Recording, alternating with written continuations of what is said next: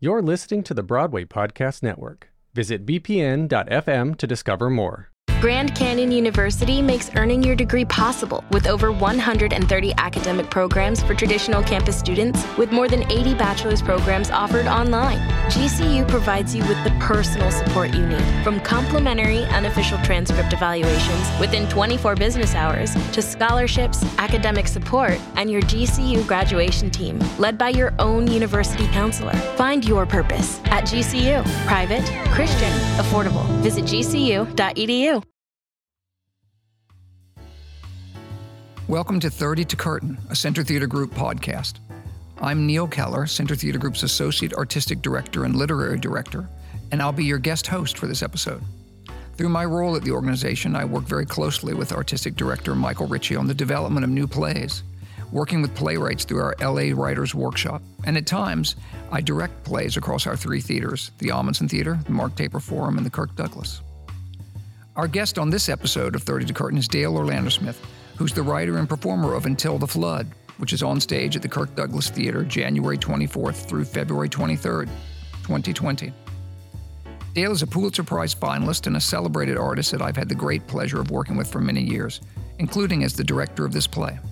She's no stranger to Center Theater Group, having developed works with us including Bones, Stoop Stories, and Forever. In Until the Flood, Dale explores the social upheaval in Ferguson, Missouri, following the shooting of teenager Michael Brown, and the profound effects those events had on the area residents. In our conversation, you'll hear how this explosive moment in American history became a catalyst for this powerful new play and helped us continue our collaboration. I hope you enjoy the conversation, and we look forward to seeing you at the theater.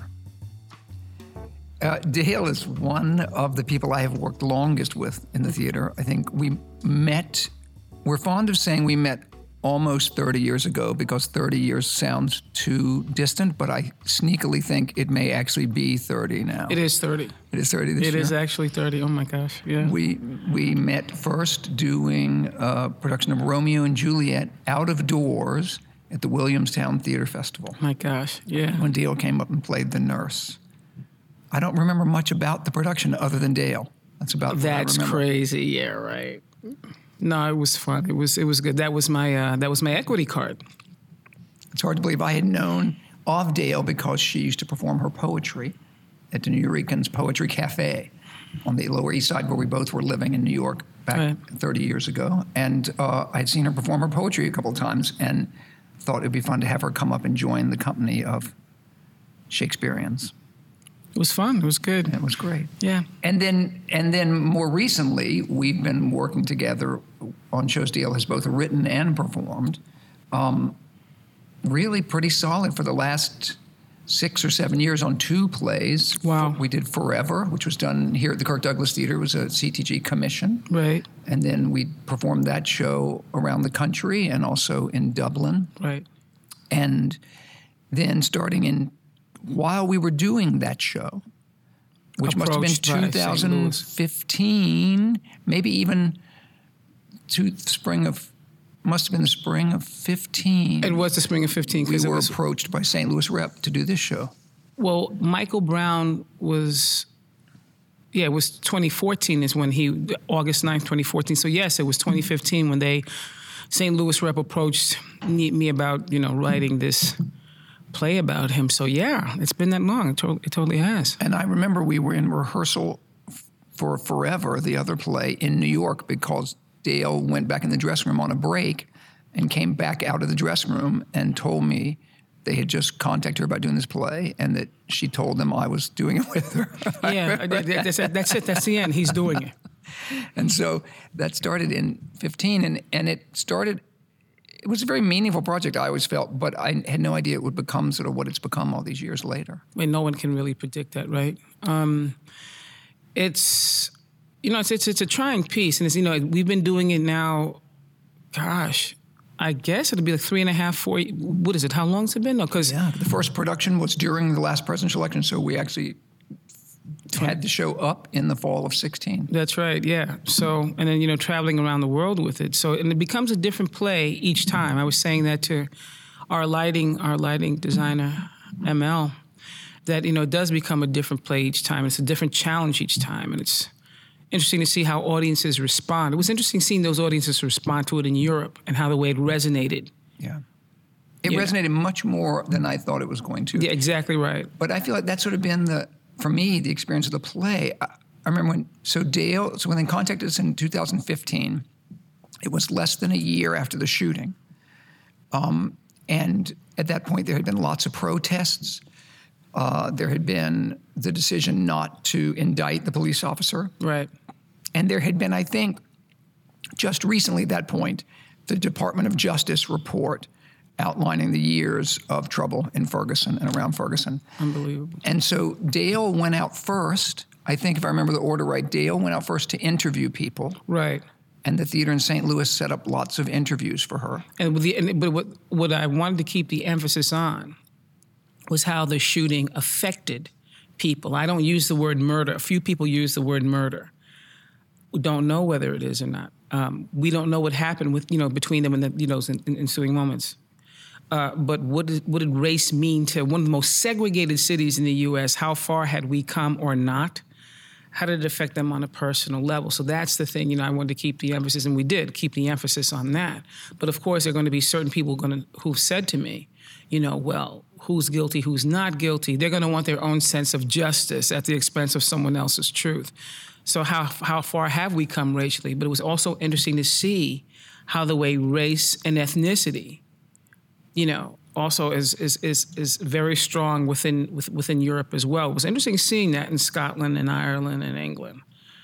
The Black Lives Matter movement. And again, that was the early stages of it, and it wasn't about repping that, but somehow that, and of course I can see where there'd be a juxtaposition and a joining of, but that wasn't, as we both know, that wasn't the emphasis.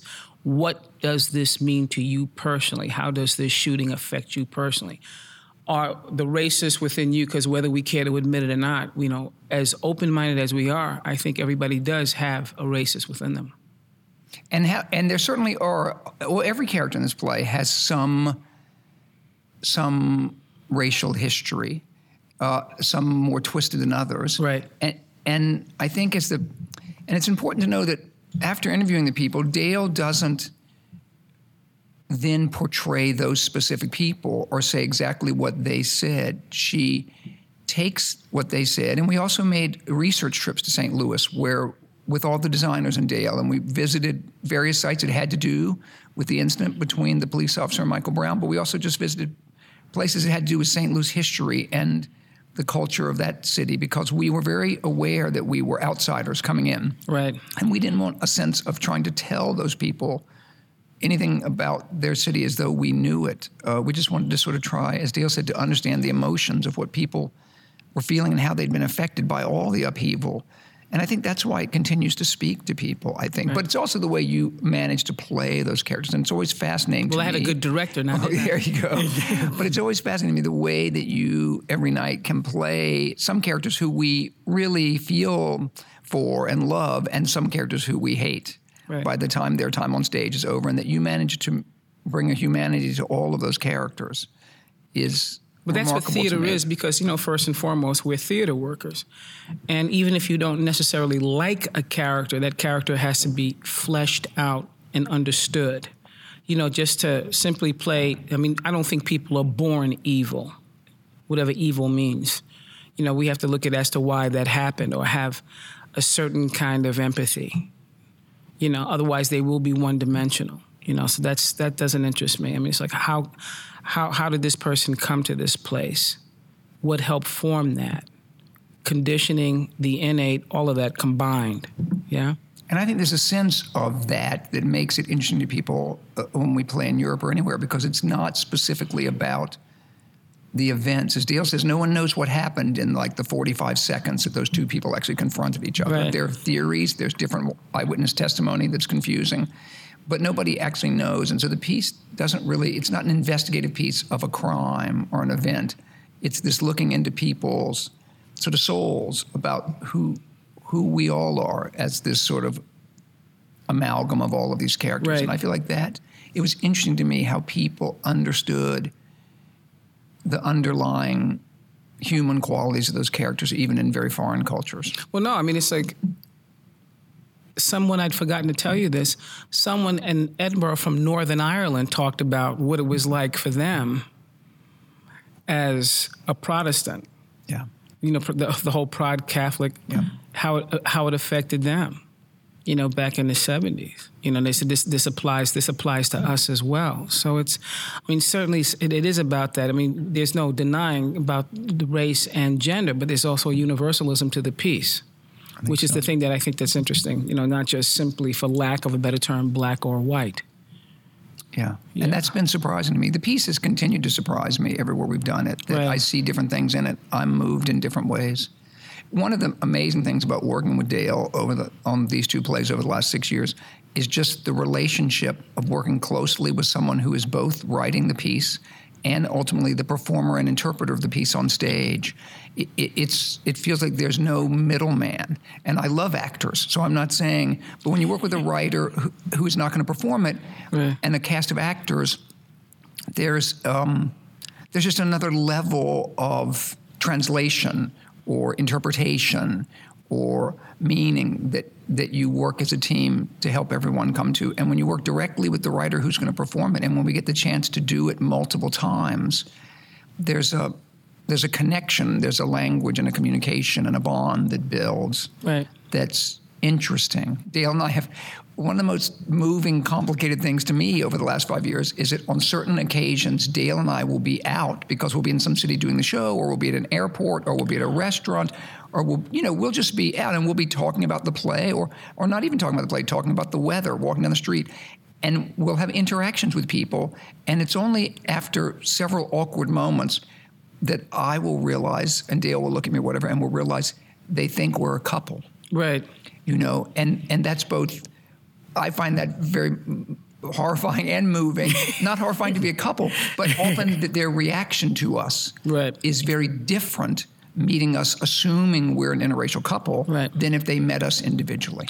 Well, I think the incident you're talking about was when we were doing Flood in Milwaukee, and statistically Milwaukee is the most segregated city within the U.S. And, you know, just for people who are listening, we were on our way to Chicago, and at the airport, we got thrown a lot of shade. And it was interesting seeing that. You know, and since then I've talked to people who I know who actually were interracial couples, who were in Milwaukee, and they experienced that same thing. And at one point, you know, Neil and I went to the theater, and a woman she seemed kind enough, but I think, you know, she kind of put her foot in it. She goes, you know, we have to treat our blacks very nicer. You know, we're trying to be nicer to our blacks here in Milwaukee. And then later on, you know, during intermission, she said, I hope you're not insulted. I said, well, I am. It's kind of like we have to take care of our pet dog, you know.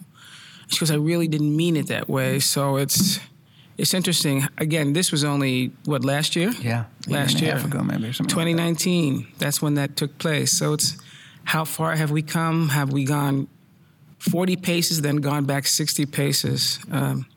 It's interesting. Yeah.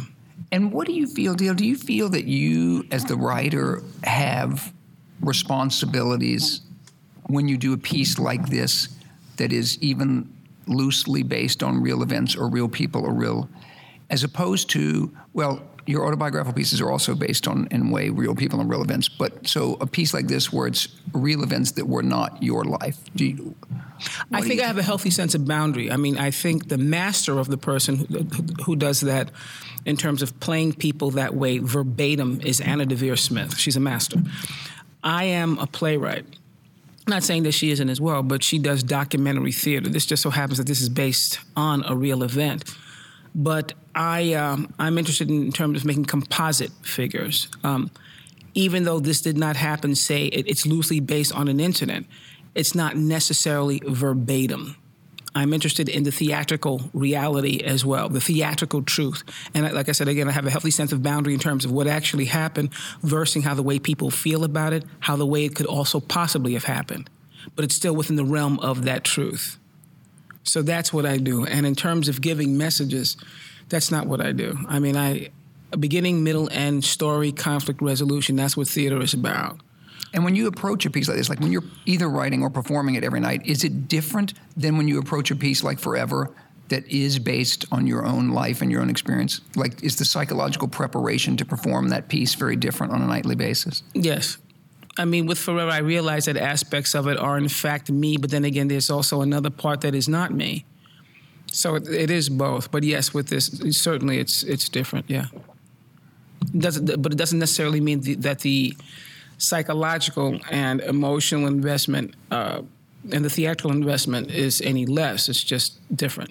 And do you know right when you start writing a play whether you're going to perform it? I'm thinking of Lady in Denmark or something, a play that was recently done in Chicago at the Goodman Theater, in which you did not perform. No.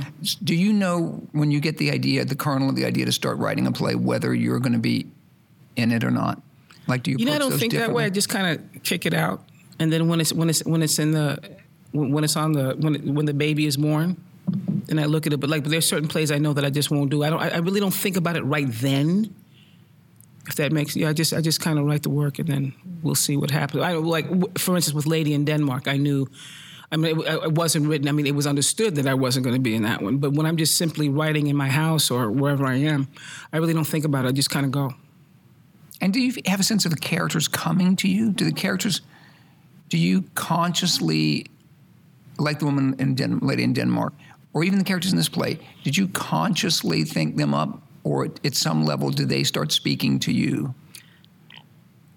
It's not as methodical as that. I could be listening to a piece of music and something will come and hit me. An idea from, or I'll look at a painting, an idea will hit me, I'll look at somebody in the street, and there might be an aspect of something. I might hear something within a coffee shop or in a restaurant or whatever it is, and things. I'm always thinking about stuff. I have this thing they call synthesis.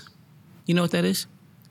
Where color or sound and everything merges with me and things just come automatically. It's like, for instance, I understand why blues music is considered blue. I understand why the color blue is associated with that. I get that.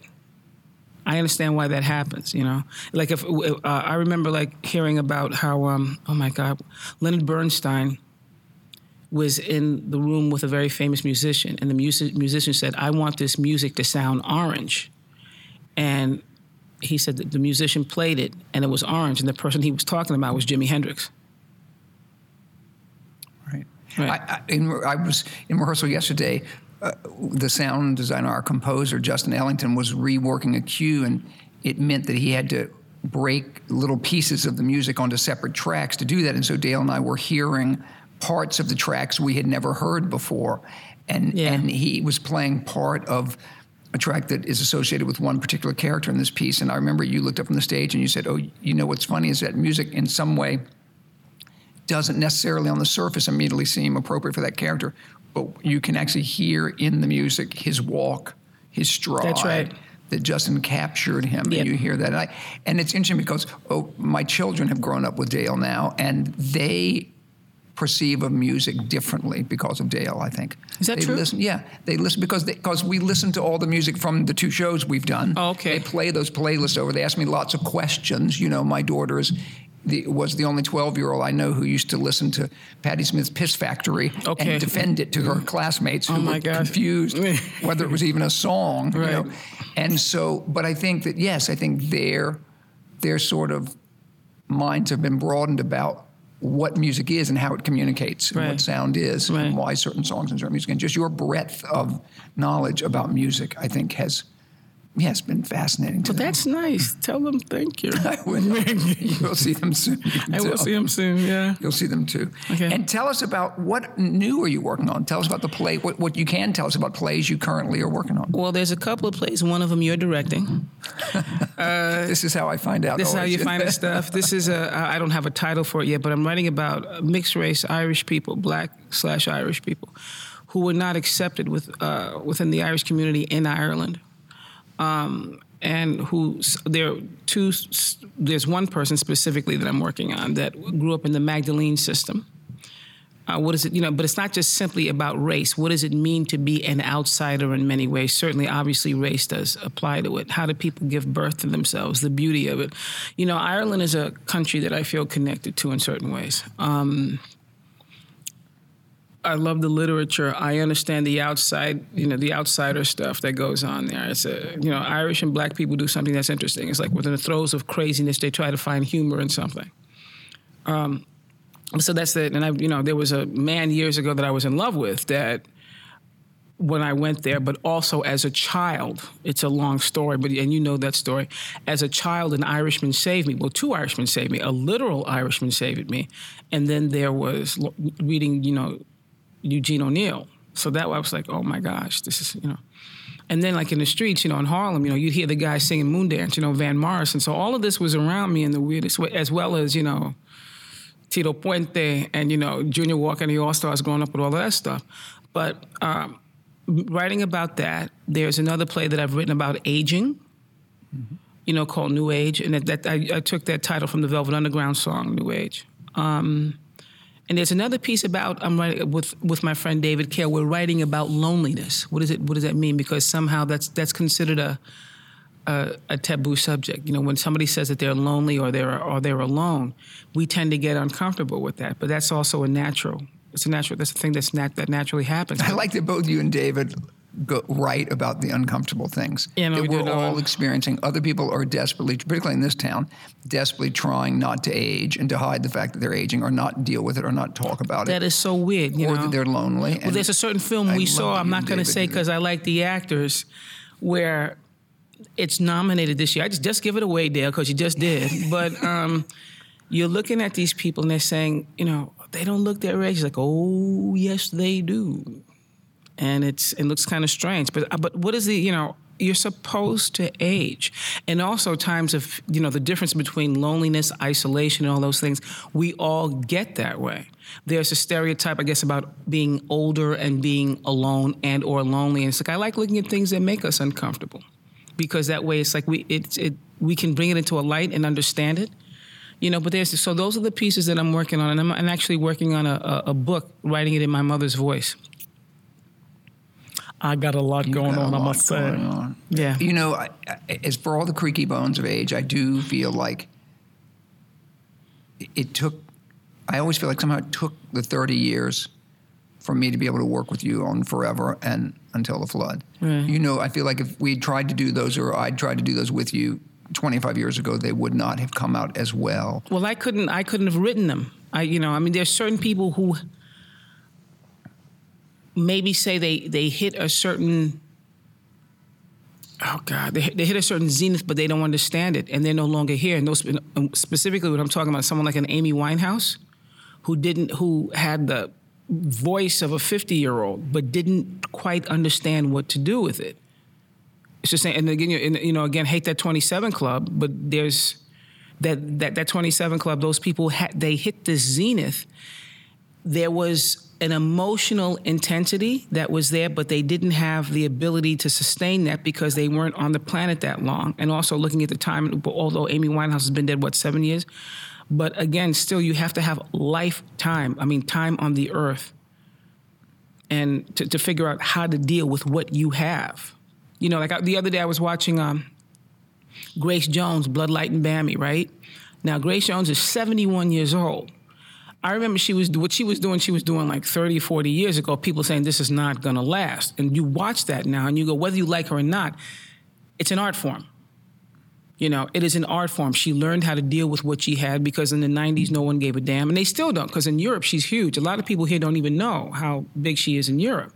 But you're looking at this person who's never done anything to themselves and who's a literal living art form, who's managed to live with being shunned by a lot of different people. She was too dark. She was too weird. Now you've got everybody looking like her. The same thing with Whoopi Goldberg. Same thing. People laughed at her back in the day. Now people, their hair is just like hers, although a lot of people tend to forget that they took from her and they laugh. But that always happens with the people who are iconic, who are still alive. Mm-hmm. When they're dead, everybody goes, oh, my God, Yeah. So, yeah. But aging is not something that bothers me. It never has, because I was always, the line that applies to me is turn. I was so much older then. I'm younger than that now. That's the thing that applies to me as a 60-year-old, It's amazing. Yeah. And I think, too, I feel like we've been blessed to somehow have a home at Center Theater Group. After, Right. You know, I feel like we talk about it when we're on the road. We talk about like, when are we going to bring Until the Flood home? It feels strange that we played all these other theaters first, but we always knew. I feel like we're coming here, and you know, it's coincidence and chance and all that. But I also feel like somehow over the 30 years, we both ended up back here. I mean, really, all of the Forever and Until the Flood all sort of And got Bones. started with Dale and I when she was out here doing Bones, is really what happened, which was a CTG commission, because we also did a short run of Stoop Stories Right. with Dale.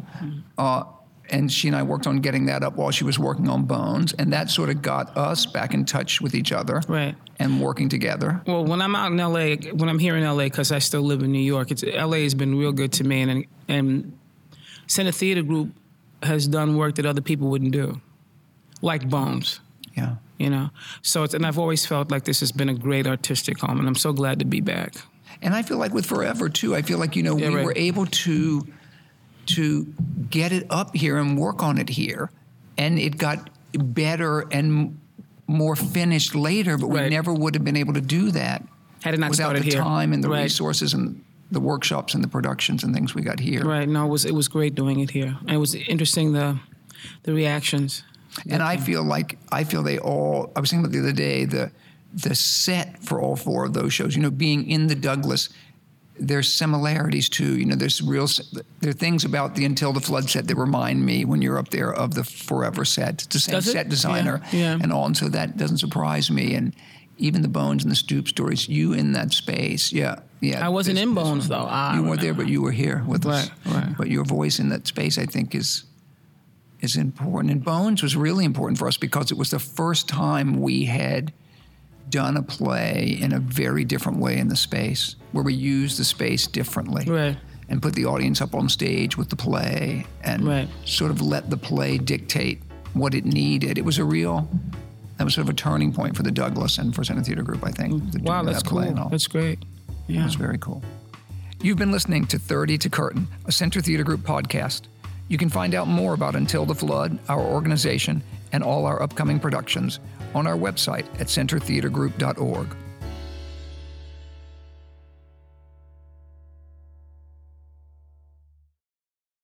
Hey, it's Leslie Odom Jr. here on the Broadway Podcast Network to tell you about the Rise Theater Directory, a program of Maestro Music. Rise is a national online resource designed to connect and empower backstage and administrative and creative theater professionals from underrepresented backgrounds.